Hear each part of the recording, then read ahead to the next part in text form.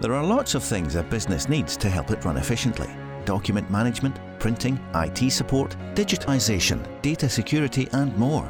As a true managed service provider, Workflow Solutions can help with these and a wide range of other business needs, saving time and money for businesses across the UK. Help your workflow with Workflow Solutions, the work from anywhere experts. Visit workflo-solutions.co.uk.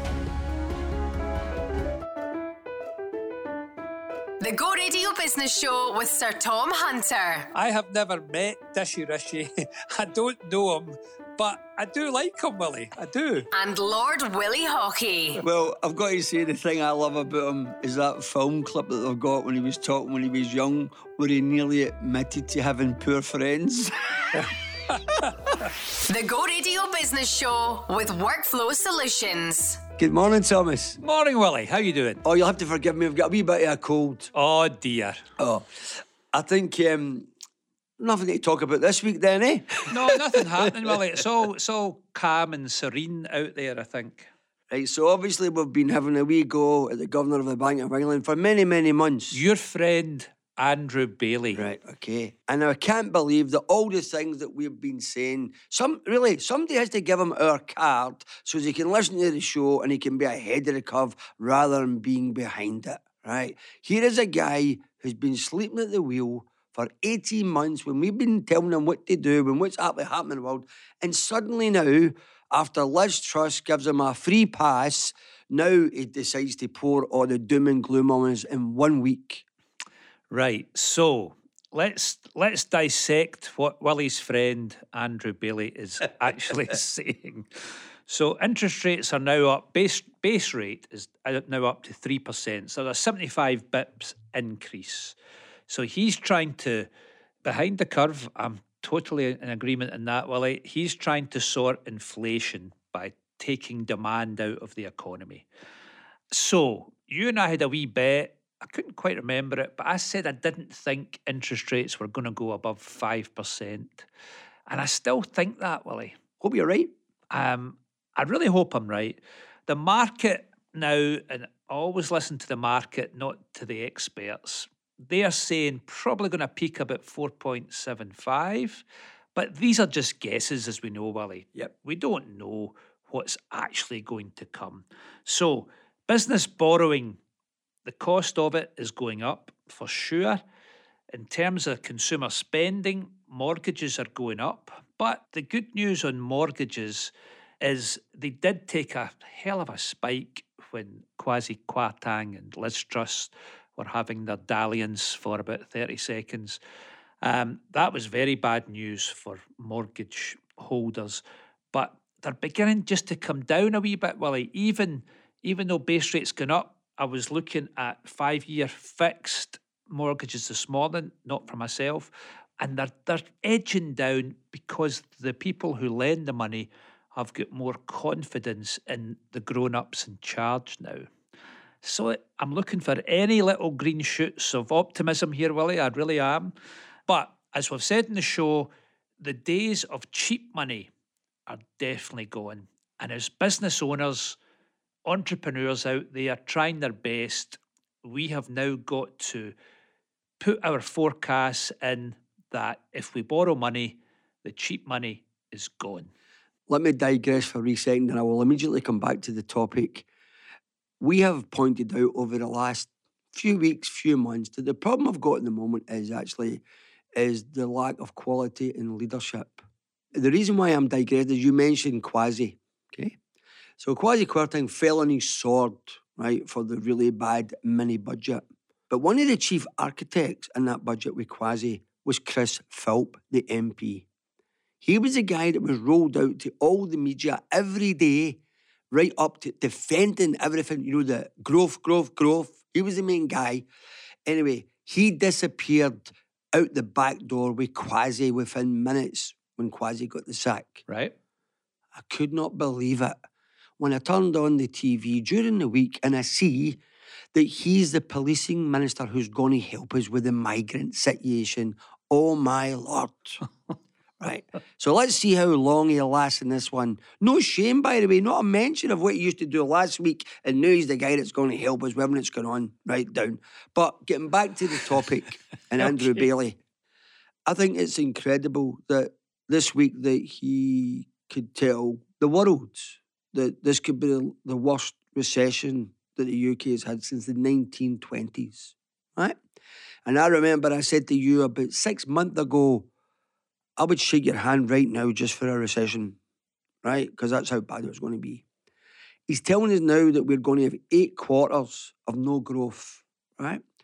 So my point to you is, my question is, if Liz Trussonomics was a disaster and it was all about growth, it looks like Jeremy Hunt and Dishy Rishi are going the opposite way, right, in a big, big way. I mean, the latest thing, Tom, you'd have seen it this week. You know that when things get leaked out, that's really what they're thinking about. They're testing the water. And now they want to tax more on dividends. Right. All the things that they've said that they need to do, and we agree, we need a bit of medicine, right? But all of these things, to be fair, we have to be honest, are all anti-growth. Where does it leave us? Well, it leaves us in a difficult position, Willie. I mean, you're right. The way governments, and you know more about it than I do, they leak things to the press and, so what happened there? I mean, it's quite a crazy situation. Surely they should know what they're doing and get on with it. Politicians are there to make the difficult decisions, not the popular ones. Yes. But do they ever, Willie? You know more about it than I do. So in the 17th, you've heard it here first. Taxes are going up, spending's coming down.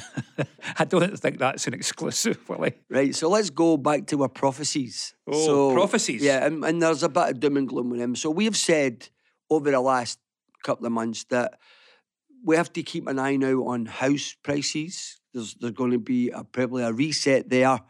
And I actually see this week as well that Andrew Bailey said that there's no doubt that this will lead, there'll be part unemployment, right? So, and we are saying that we haven't believed the unemployment numbers that have been sitting at 3.7.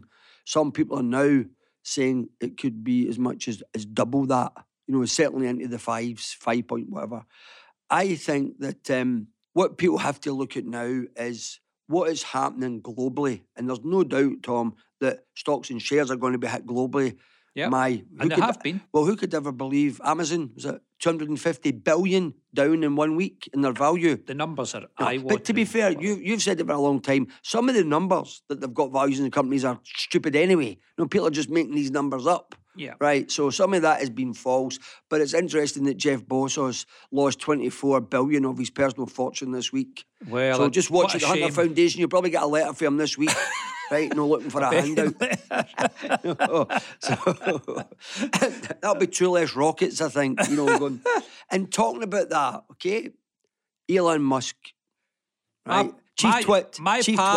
My pal, Elon Musk. I have actually met him, Willie. Yeah, I have actually met him. Well, to be fair, I was that evening you met him. I was there, but I was fortunate enough not to meet him. Right.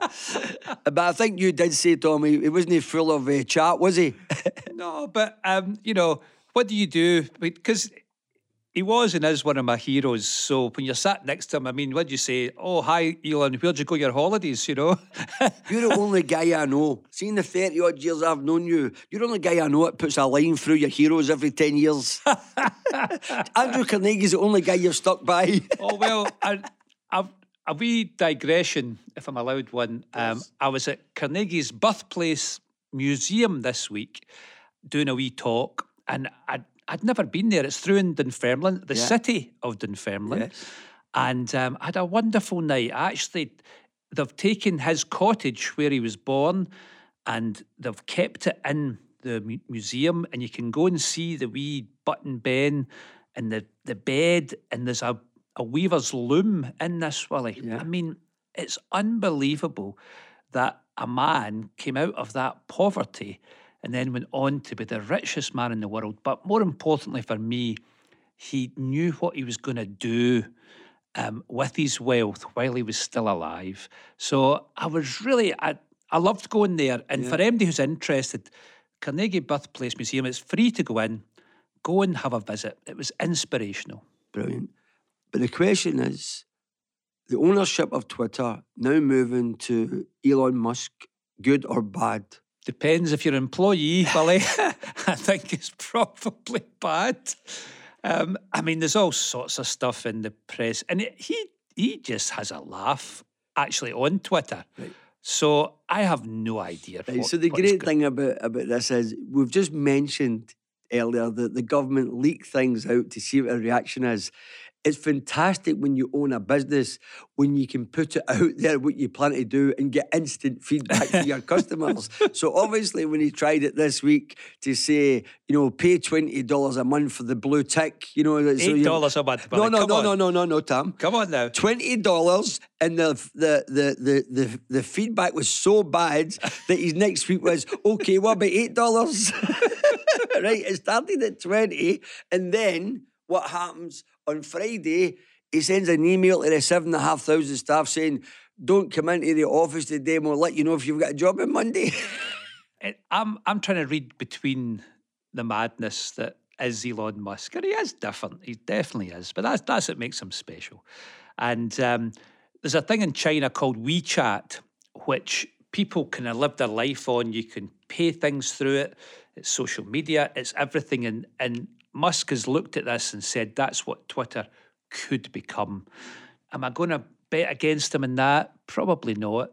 But it is a $44 billion plaything to him. And some tough times to come in that one as well, Willie, I think. Yeah. Well, while we're on that subject, there's been a lot of stuff this week about TikTok, right? Again, another Chinese invention. But it's interesting that when you read some of the conspiracy theorists, right, say that TikTok show all videos. There's no guard whatsoever what they show in the rest of the world. It's all debauchery, do this, do that, all these stupid ideas. Whereas in China, all you get is videos about well-being, how to behave, how to love the party. You don't get any of that. So I think I just wonder if Elon Musk will go down the same route with his content. I doubt it is the answer, Willie. Right, getting back to being serious. Okay. Right. What do we think of what we've seen, what's been leaked out already, where the next mini budget may go on the 17th of November? Is there any businesses out there that you think that are recession-proof, or what do people have to do? Well, every week I try and search out for good news. It's called Tam's Nugget. It's now out there, Tam. Tam's Nugget. I have been called a nugget before, mainly by you, right enough. But so Tam's Nugget. So this week I've found a great business, because we're always saying, people are saying, oh, Tom, what would you invest in these difficult times? So here's a bit left field. There's a business that does crazy golf. So you go for a game of crazy golf, you get a bite to eat and a drink. And you would think, well, I used to play crazy golf with my kids and all the rest of it. It's called Swingers. Bit of a dubious name anyway, but they've got 2 venues in London. They've got one in the old British Home Stores site in Oxford Street, right, which is a prime site. The founders started in Shoreditch, very cheap, tried a pop-up, and they just thought they had this idea and they thought, we'll try it, and it really took off. I got my son Jamie to try and see if he could book it for November. There's no spaces available in the whole of November, Willie, in London to play crazy golf. So they're now expanding. They've only got 2 units. They're expanding now in the States, and the owner, the guy who bought Chelsea, Ted, I'm not quite sure. Boley. He's put 46 million behind it. And we always talk about doing due diligence in businesses before we do it. They went to pitch to Ted, and he went, don't worry about it. I've been in, I've played, I love it. Here's 46 million. And they're projecting now, Willie, that in 2 years' time, they're going to be turning over 200 million. So here's a business, right? So people in hospitality can moan about the lack of staff, the inflation, oh my God, the VAT rate. Here is 2 entrepreneurs getting on with it and has found a niche, an experiential business, and they're going for it. So it really tells me that the entrepreneurs are still out there and getting on with it. Tam, that is absolutely brilliant, right? 'Cause let me tell you, for all the listeners today, this is unbelievable. So for all you guys that are running businesses, see when your bank statement comes in now and it says swingers on at $38, tell your wife you were taking the Waynes to the golf. Seriously, it's a real nugget. I'll remember that one. Right, so Tom's nugget is swingers this week, Willie. I think we'll have to put this programme out after 9 this week. After the We need to work watershed. with Tracy, yeah, well, definitely. Right, but, I mean, let's turn to Scotland now. We've obviously seen this week about, again, the cuts. And everybody knows that everybody's under pressure. But with the headlines we've been reading over the last few, and we're trying not to get, this is about business, Yep. right? It affects everybody. We're trying not to get too political. But we've heard for weeks and weeks and weeks about the problems within the NHS. The last thing that needs is a £400 million cut to their budget. Well, what I would say, Willie, is, and listen, I don't know as much about this as you do, but governments seem to me to have huge budgets. You know, the Scottish government's got a £50 billion budget. So that is a lot of money in MD's book. And it's all about how you allocate it. And I think there's an allocation problem here because they keep allocating things to trying to help people, but they're not really. I mean, this is through the foundation. We are looking at this and trying to help. So it was never going to solve the NHS just throwing money at it because we've got management, we've got layers of people. Is it too big? Is it manageable, Willie? These are all questions that I would ask of the whole NHS.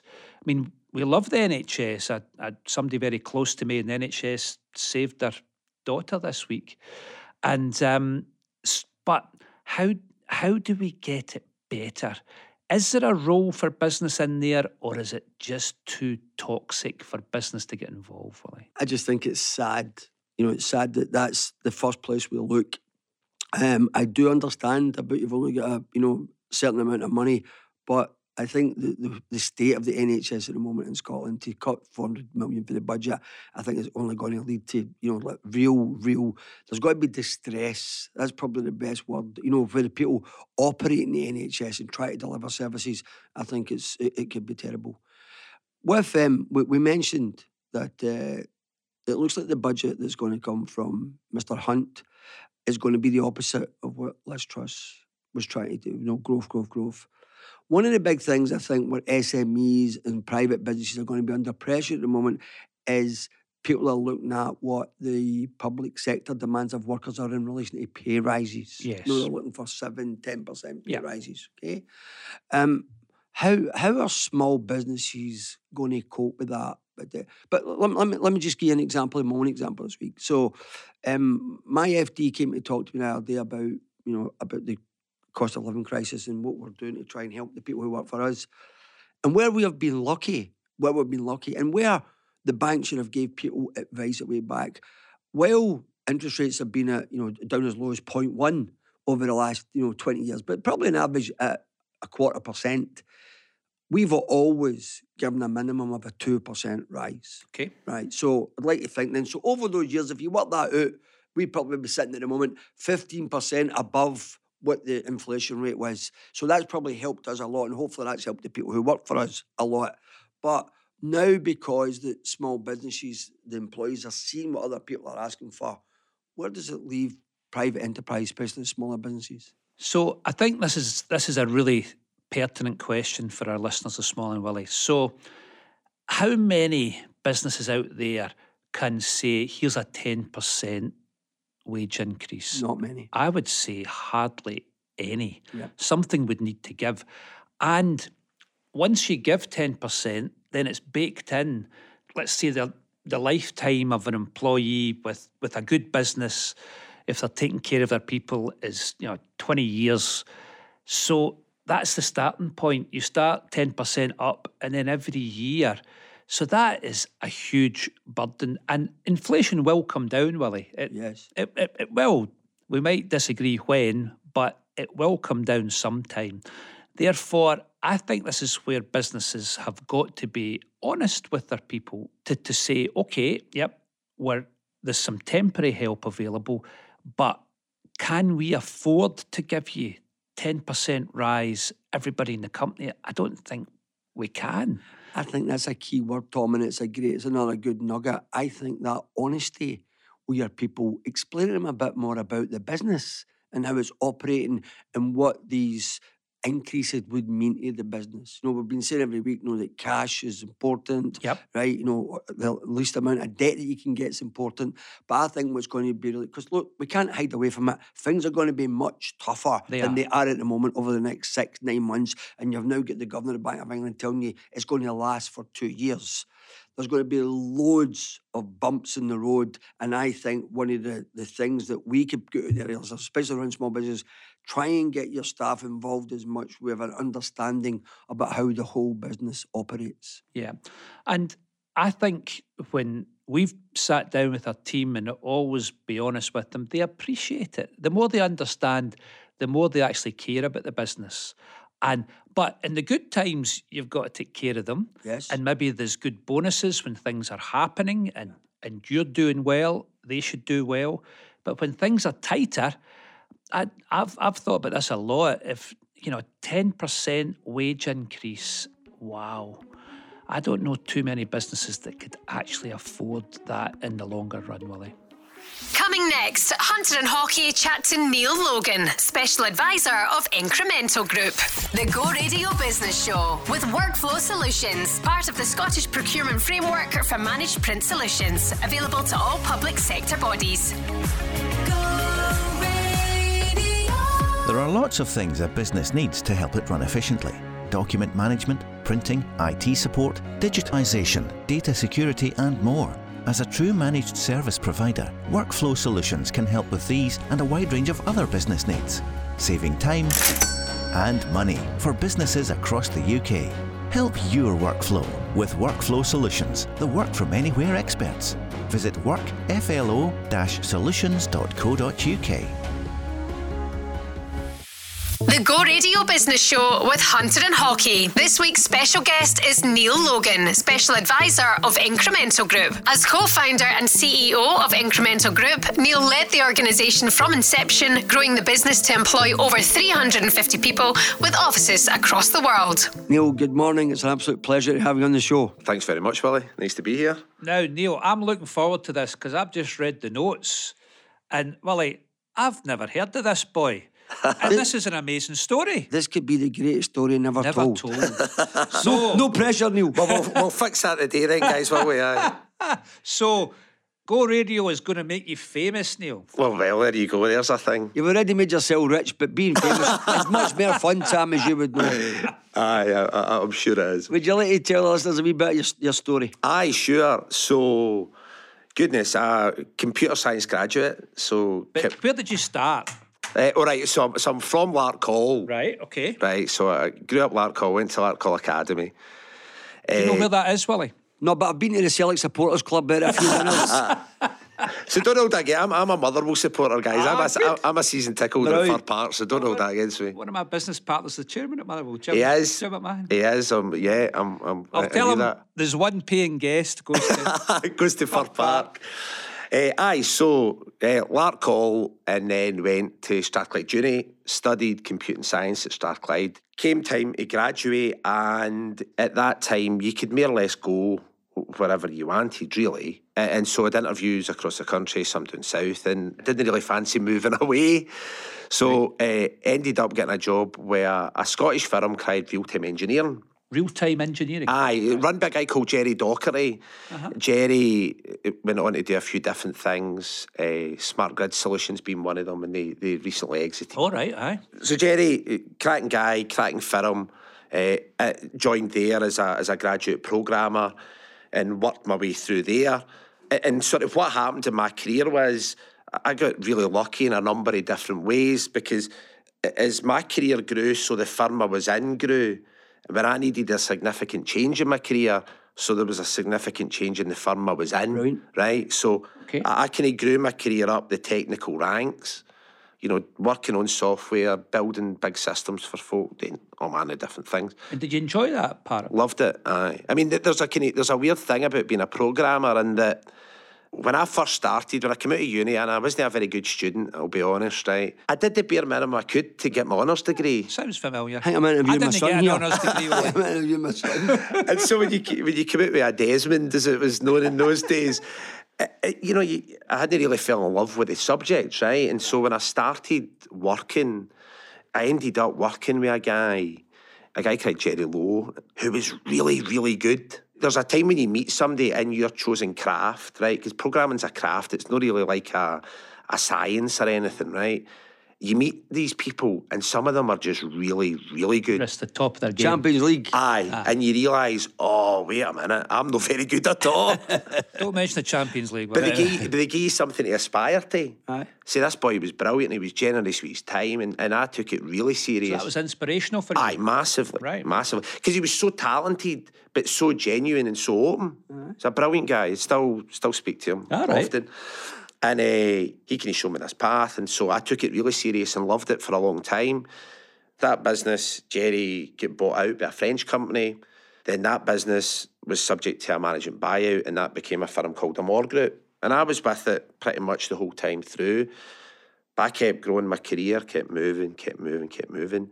And then when the Amore thing happened, it was set up by a guy called John Innes. I was right at the very top of the technical tree. And an incident had happened, and basically I thought I was going to get fired, right? Right. So the incident was, there was a kind of company meeting, and I shot my mouth off, as I'm prone to do. Right?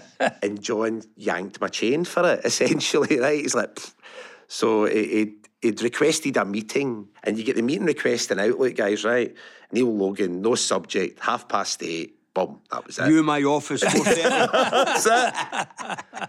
So I think we've all had requests like that. Aye. So I flounced, that was in the afternoon, I flounced at the office, right? I was like, how does this boy think he is? Anyway, went back, and he gave me a tough time, put me in the backside and said, look, I keep hearing you're a leader in this business. I keep hearing you're a boy that can help us do big things, and you're in here shooting your mouth off and being a bit stupid.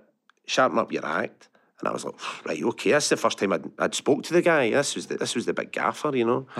And then he started talking to him about the problems he saw in the business. And I said, well, look, I can sort that. I can fix this. Could I? But I'm not sure I could. But I thought I could.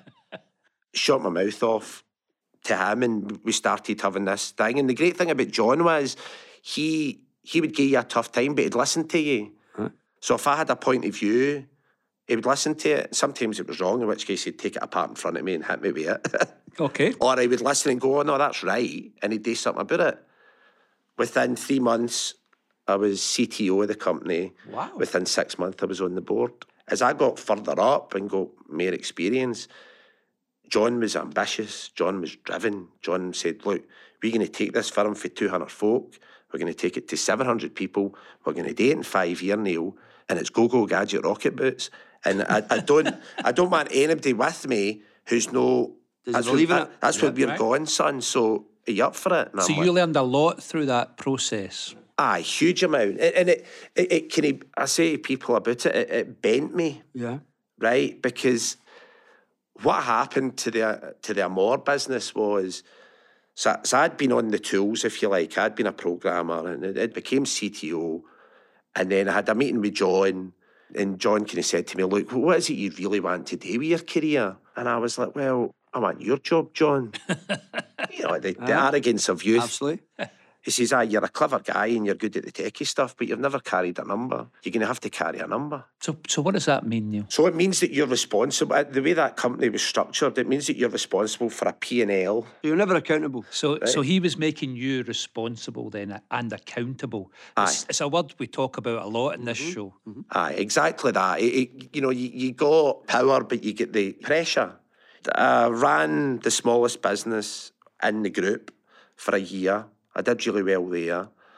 I'd had that conversation with him saying, what do you want? I'd said. So we were working towards me becoming either chief operating officer, so number 2, or chief exec. Because that business was private equity backed, so there was a there was a kind of timeline for a liquidity event. An exit, yeah. There'd be an exit, right? We all like a liquidity event. Absolutely. So I was kind of building to that. And in the March of 2013, I think, maybe. A big PE house had come in to say, right, well, we'll replace the existing investors, and that would see a shake-up in management. And so me and a few of the other younger board members, we were going, yeah, beauty, here we go. We'll get a chance to invest. I'd been saving money in it.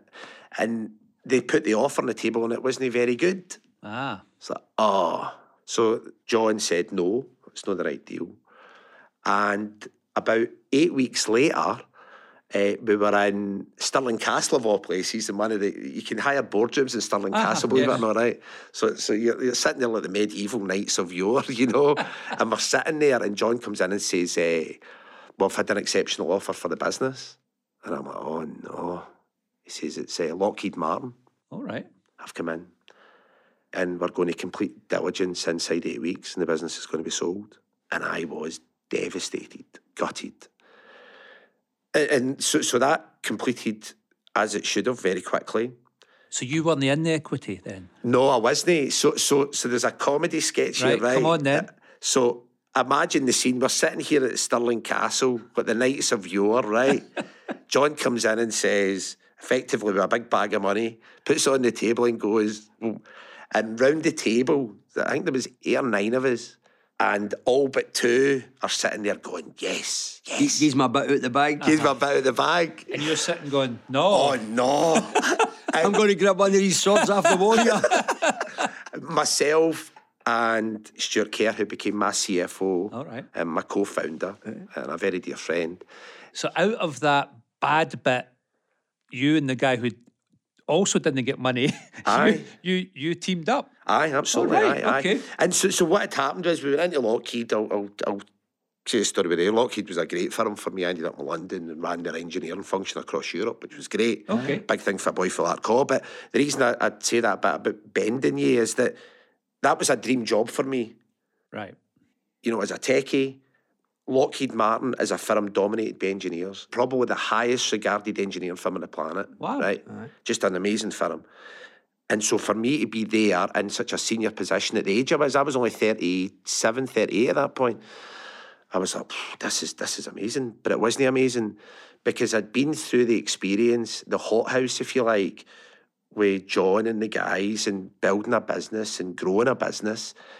And I couldn't settle. So you had saw the rewards there, you thought you had contributed, but when the divvy up came, you weren't part of it. I wasn't getting it, no. So how did that make you feel? Sick. I tell you, right, so because of the way the equity was given out to the guys, the firm had power of attorney over the directors, the company directors who had equity, right? Right. So there was 2 company directors, myself and Stuart, who for some reason they didn't have power of attorney over. Oh. So what had to happen when the deal went through on September 11, believe that? Right. September 11, 2013, when the deal went through, Stuart and I received letters that we had to sign, which were our resignations as company directors. So I went into the office, saw this thing, signed my name, and I basically went home and cried for a week. I was absolutely gutted.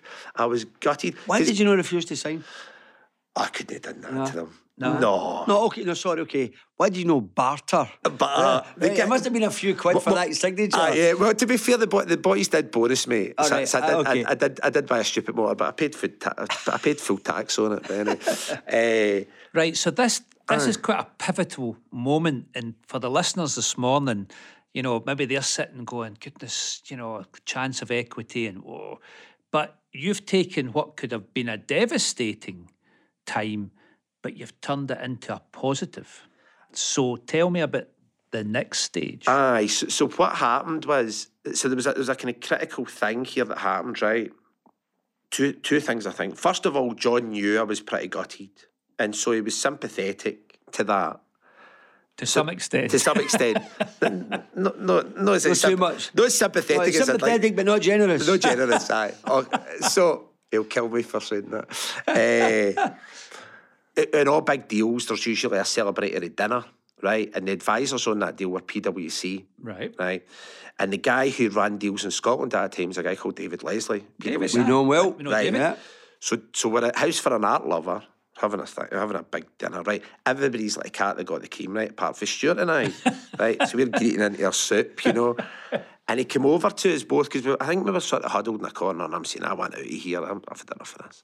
David came over and he said something to me, and it sticks in my mind. He said, it'll be your turn next. Ah, right. And I was like, oh, right, okay.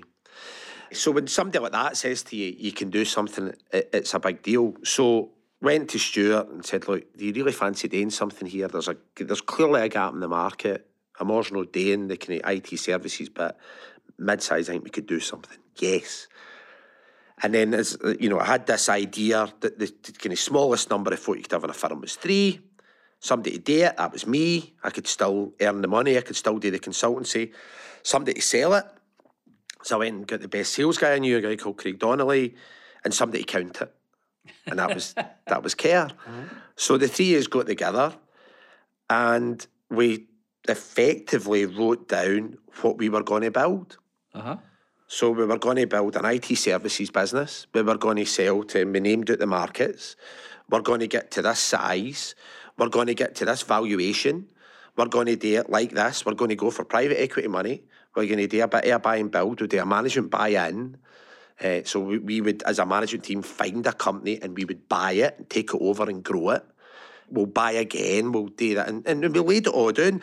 And we went so far as we actually got it printed and bound. All right. Right? And Stuart used to carried that about with him, I think, until the day we completed the sale to Telefonica. And that, so we laid it out and we sort of set sail in that thing. But was it plain sailing for day one? No, it was horrendous for day one. So what happened, what you realise very quickly is, and I'm a big proponent of private equity here, right? But I'm not going to slate them. Okay. Private equity. Name and shame. Name and Neil, shame. come on. Well, what they do is everybody tells you they'll give you money to the point they won't. Right? So we went down to London and we walked on about with this prospectus to pretty much every private equity house in London. Now, How much did you think you had to raise? at that point, right, this is how stupid we were, Willie, right? Didn't know? We didn't really know, right? But I tell you one thing, right, and this is true, it would have been easier for me to spend 100 million. I could have got 100 million off of folk than it was the eventual 3 million we got. Yep. Wow. Yep. I've found that as well. Right, so the kind of mid-ranking PE guys, and one we ended up with, Dunedin, so I'll name them and I'll come back to them.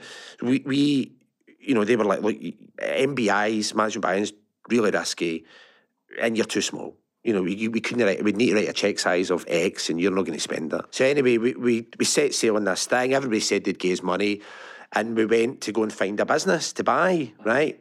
And the problem was you couldn't fund one big enough, or at least the ones that were big enough were run by despots and you didn't want to buy them. So that was fine. So because we couldn't find one business big enough, we thought what we'd do is, we thought we would do two simultaneously. For somebody that never done one. We'll do two, right? How hard can it be, Willie? I mean, come on. Right, so we did that, and what happened was we were off and running on due diligence, racking up cost on both of these businesses to buy. We had a private equity backer with us. Then the guy who was selling one of the businesses phoned us on a Monday morning and said, I've changed my mind. Okay. And my investor walked out the door and left us with the bill. Ha. And it was like, oh, okay. So we thought, well, that's all right. So we stood it up again, got a different private equity investor for one of the deals, much smaller, but we're like, right, okay, well, we need to get started now, because we continued on with due diligence on one of the companies. Maybe we went a bit soon because we hadn't passed final investment committee. And we were out for a walk, right? And I'm walking along the road and I get a text message saying, you failed final investment committee, you're done. Goodness. And I had convinced two guys to resign their jobs and come with us. And I had to go up and say to them, I've got nothing for you, I'm sorry. Oh dear. And we took a decision that to shut the office. We were finished, it was over, I hadn't got money. We got back together the following day at Mother India's Cafe at Kelvin Hall. And basically this was a farewell for the three of us. So we sat down and the phone rang, and it was the advisor to the business we were trying to buy, and he said to me, would you get another go? And I said, well, look, we've tried it twice, it's no worked. We need to cut the deal a bit different. He said, aye, okay. Cut a long story short, we gave it another go and we got it done at the end of that November. Right. So what year was that? That'd have been 2015. Right, so tell us now then how you get from there to your exit. First year we went in, the business we'd acquired was up in Inverurie. Grew that business, so doubled that in a year. We're like, right, I think we could acquire again. At this time, a similar business to us down in Cheshire. That goes up to about 100 people. So who was backing you there? Same? Was it Maven? It was Maven, but actually to do the acquisition, it turned out we were better with bank debt at that point. I see. And that kind of, I think it's fair to say, kind of soured a wee bit the relationship between us and Maven. So Sure. Quickly that kind of came to an end. And one of the private equity houses who we had always wanted to work with, and I do say that also, had been Dunedin because they were mid-market. And what I didn't want to do was I didn't want to grow. My target was always to get to 100 million valuation, right? And I wanted that in 5 years. And I thought, if I've got a small PE house, they're maybe going to find it quite difficult to keep funding me. I don't know if I should admit this to you. I was on the board of the Dunedin. But I guess before you were looking for the money, I was off it. Right? Okay. Right. But the boys were brilliant, though. I think this is important, but for the listeners. Aye. Give them a flavour of the wee company you took over first, what their turnover was, and what the turnover of the company down south was. Hey, the turnover of the company that first year, I think we did £4 million revenue. Yeah. And we maybe did, and I mean, you were squinting at it, we maybe did £500,000 profit. And this company down south? About the same. Aye. A wee bit more profitable, I think. And in your time before the exit, did you only do 2 acquisitions? No, we did 4. Right, so you're kind of American model, what they call a roll-up. You're putting companies together Buy and to build. get you very quickly. Aye. Because the challenge with IT services was that we saw, Willie, was that there was a gap in the mid-market. And most techie firms in Scotland, right, they stall about 100 heads, right? And 100 heads is 10 million rev, basically, right? That it's the same. Sometimes it can be more, but usually it's that. So, and they stall. They had a glass ceiling. Aye. And there's a number of reasons for that. One of the big reasons being that they're fearful of taking on external investment. Right. Which we were never fearful of that. So I didn't know any other way. Right. So the boys that had showed me the path, you know, the guys at Amoa, they were PE-backed, so I knew what that felt like. Right. This is important. Someone who'd suffered watching someone killing me a big bag of gold and no getting any of it, you were happy to build a model where you were getting some of it. It wasn't all about owning all the companies. You didn't mind taking equity, you didn't mind taking debt. So I think that's a good lesson for people. This was a critical thing, right? See, having somebody who's financially expert has a massive impact on your attitude to financial things like debt and like equity and like all of that, right? Stuart was 10, 15 years PwC, so he knew it, he understood it, and he could get me comfortable with it. And, you know, I go back to the start, we were 3 people. It was a weird thing, right? Because people always talk about, you know, the chief exec and whatever else being the kind of leader of the bunch, right? We were always 3, right? And we were always much stronger as a trio. We always filled out the gaps in each other. And when it was really tough in that first year, and when one of us was thinking, oof, this is, the other 2 would rally around, and in all manner of different ways. But you know, a percentage of a hell of a lot of money is still a hell of a lot of money. Were you equal partners? Aye, always. The same equity? Aye. That's very Aye, interesting. always. Yeah. Tell us about the exit. The exit, aye. Right, so we'd grew the business far by this point, right? So we were doing about, goodness, I can't even remember, it was about £8.5, £9 million EBITDA. Yeah. Sounds good to me. And we were employing at that stage about 350 folk. Wow. Business was doing well. We had offices in India, Bulgaria. We had offices all over, right? Here in Glasgow, still headquartered here, and down in London and all sorts. So we'd done really well. What was happening was there was a lot of our competitors were being bought, and so the phone had started to ring red hot for about last summer, right? So summer 21, the phone was going constantly. And one of the firms that approached was Telefonica. And it was about this time they came on and they said, look, we really like this business. We see what the markets you're in, who you're doing, what you're doing for them. We really like that. how much you won for this business. Right. And had you thought it was always your plan to sell? Aye. Right. Well, it was always our plan, because we were PE backed by this point by Dunedin, and Dunedin had sort of ended up quite a tricky position, I think, with one of their fundraisers. There was a kind of necessity to exit a wee bit. So we would go through something. I didn't think at the time when we were getting to bed that it would be a trade sale. I thought it'd be another PE house, and Right. that's the way we'd go. But we'd always need to do something. There would always be a liquidity event of some sort, a sale of some sort. Telefonica came in, asked, and we gave them a range, I think. I think what we said was 160 million to 190 million, somewhere in that range, right? And I said to him, look, but the challenge is I'm going to go to a process in the summer anyway. So if you want to do something, you're going to have to table, it's going to have to be an exceptional offer, and we need to get due diligence completed within 8 weeks. Now, that's what John had done with Lockheed, so I knew that was You a had kind of listened thing. and learned for there. So I was like, right, okay. So they came back in January this year and said, right, 175. And I went, aye, okay. And that's not quite what I went, aye, okay.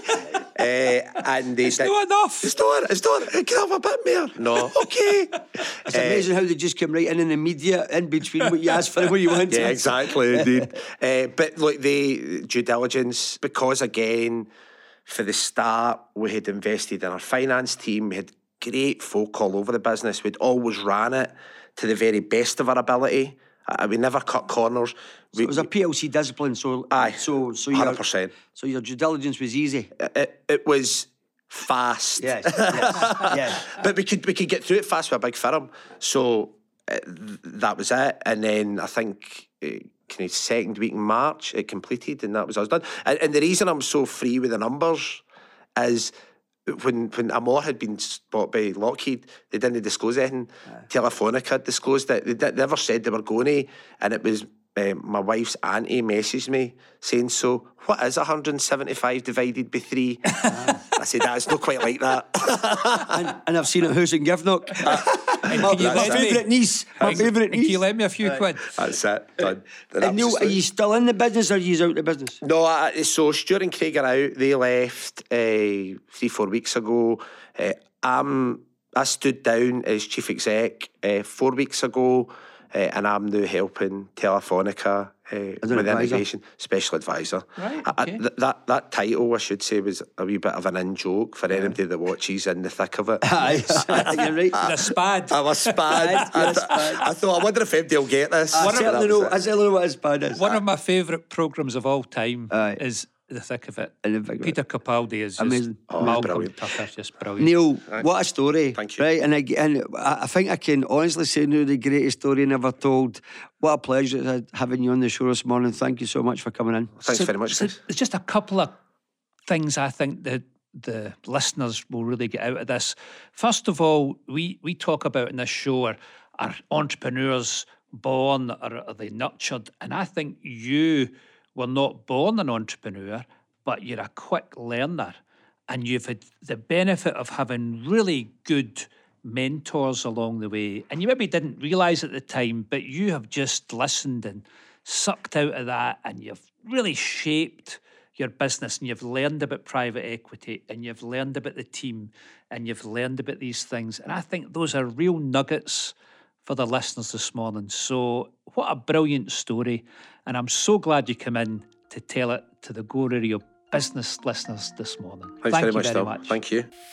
Coming next on Hunter and Haughey, the board you can't afford. The Go Radio Business Show with Workflow Solutions, providing secure archive storage to your business. Go Radio. There are lots of things a business needs to help it run efficiently. Document management, printing, IT support, digitization, data security and more. As a true managed service provider, Workflow Solutions can help with these and a wide range of other business needs, saving time and money for businesses across the UK. Help your workflow with Workflow Solutions, the work from anywhere experts. Visit workflo-solutions.co.uk. The board you can't afford. This is the Go Radio Business Show with Hunter and Haughey. We have a first for the Go Radio Business Show. What's that, Willie? Tam, today, instead of having a caller, we've got a live caller who's in the studio. We've got Joe Harvey from Joe Junk. Welcome to the programme, Joe. Thanks for having us. Hello, Joe. Hiya. You are the first. How does it feel? Very privileged. Don't lie to us. Come on. Joe, tell us a wee bit about what you do, yourself, and then any question you've got, fire it in. The company's called Joe Junk.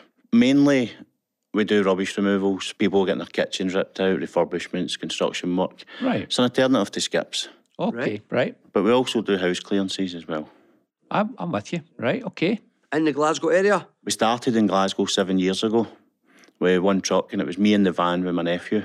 To the now, at the stage, 7 years later, we've got 14 trucks. Wow. I mean, you see a truck, was it a 3-tonner, was it transit? We've got looting vans, we've got 6 looting vans. The guys always laugh at me because I never know what vans we've got. We've got 6 looting vans and tipper trucks. We've got 8 tipper trucks.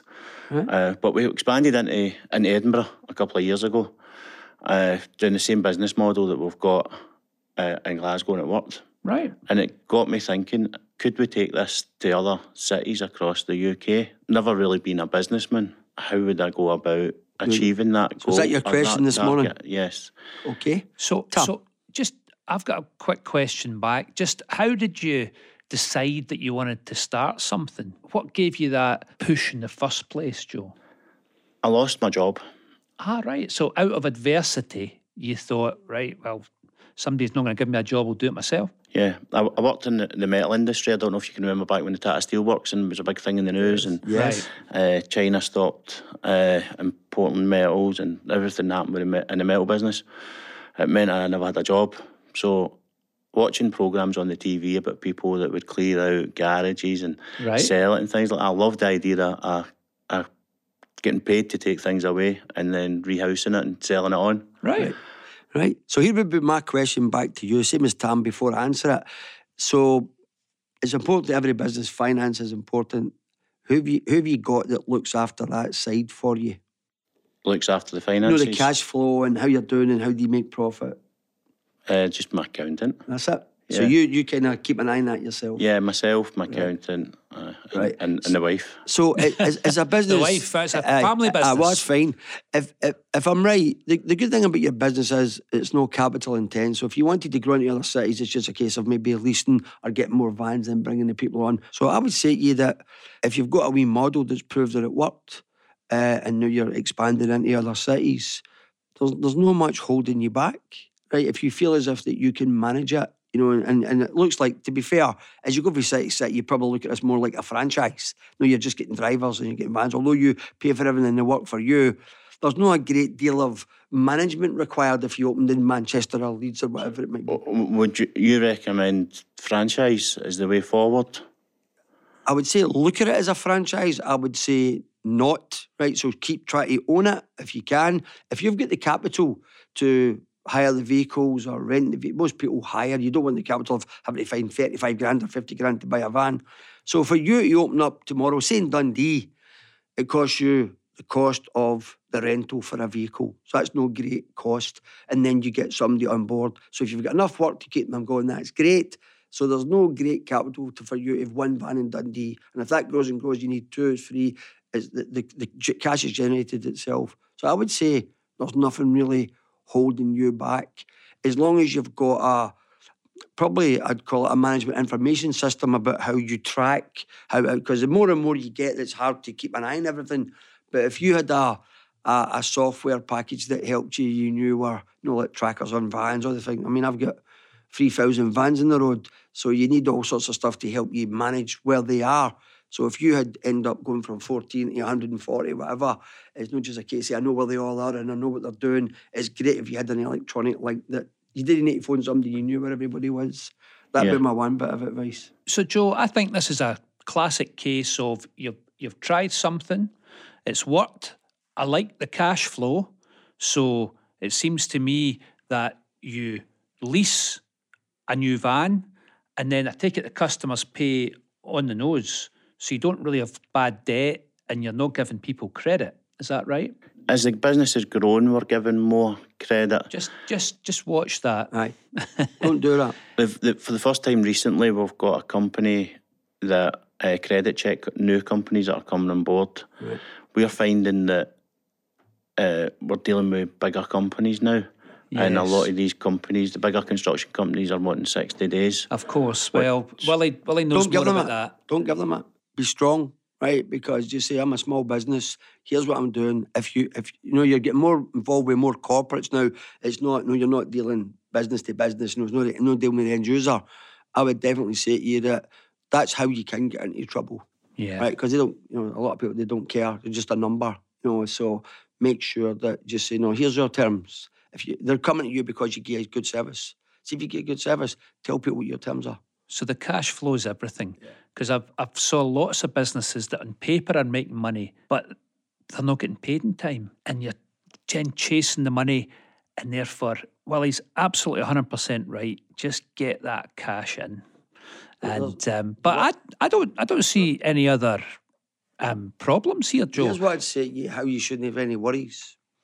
When you started off with your one van back then, you never thought for 1 minute you'd have 14. You never thought for 1 minute you could manage 14, but you can. Yeah. So you could manage 80 or 100. It's only when the workload, right, becomes too much that you get something to help you. But I would stress you now, hearing it sounds like now you're probably going a lot more from, you know, dealing personally where you're getting companies now giving you big orders. You can't afford to get bigger on the back of somebody that wants 60 days notice off you. If one of the big companies phoned you tomorrow and wanted to give you all sorts of work, that would kill you having to wait 60 days to get paid. So I would just watch that. You know, and my advice would be to you, don't hold back if you think the expansion's there, but cash flow is everything. You better be a small, good business than being a big business that's waiting for somebody to pay you in 60 days. Okay. So listen, keep in touch with us. We'll track Joe the Junk, and thanks for coming in this morning. Brilliant. Thank you for having me. Thanks, Joe. Good luck, Joe. Listen to Hunted and Haughey anywhere, anytime, wherever you get your podcasts. The Go Radio Business Show with Workflow Solutions, helping your business with document management, print and IT solutions. Go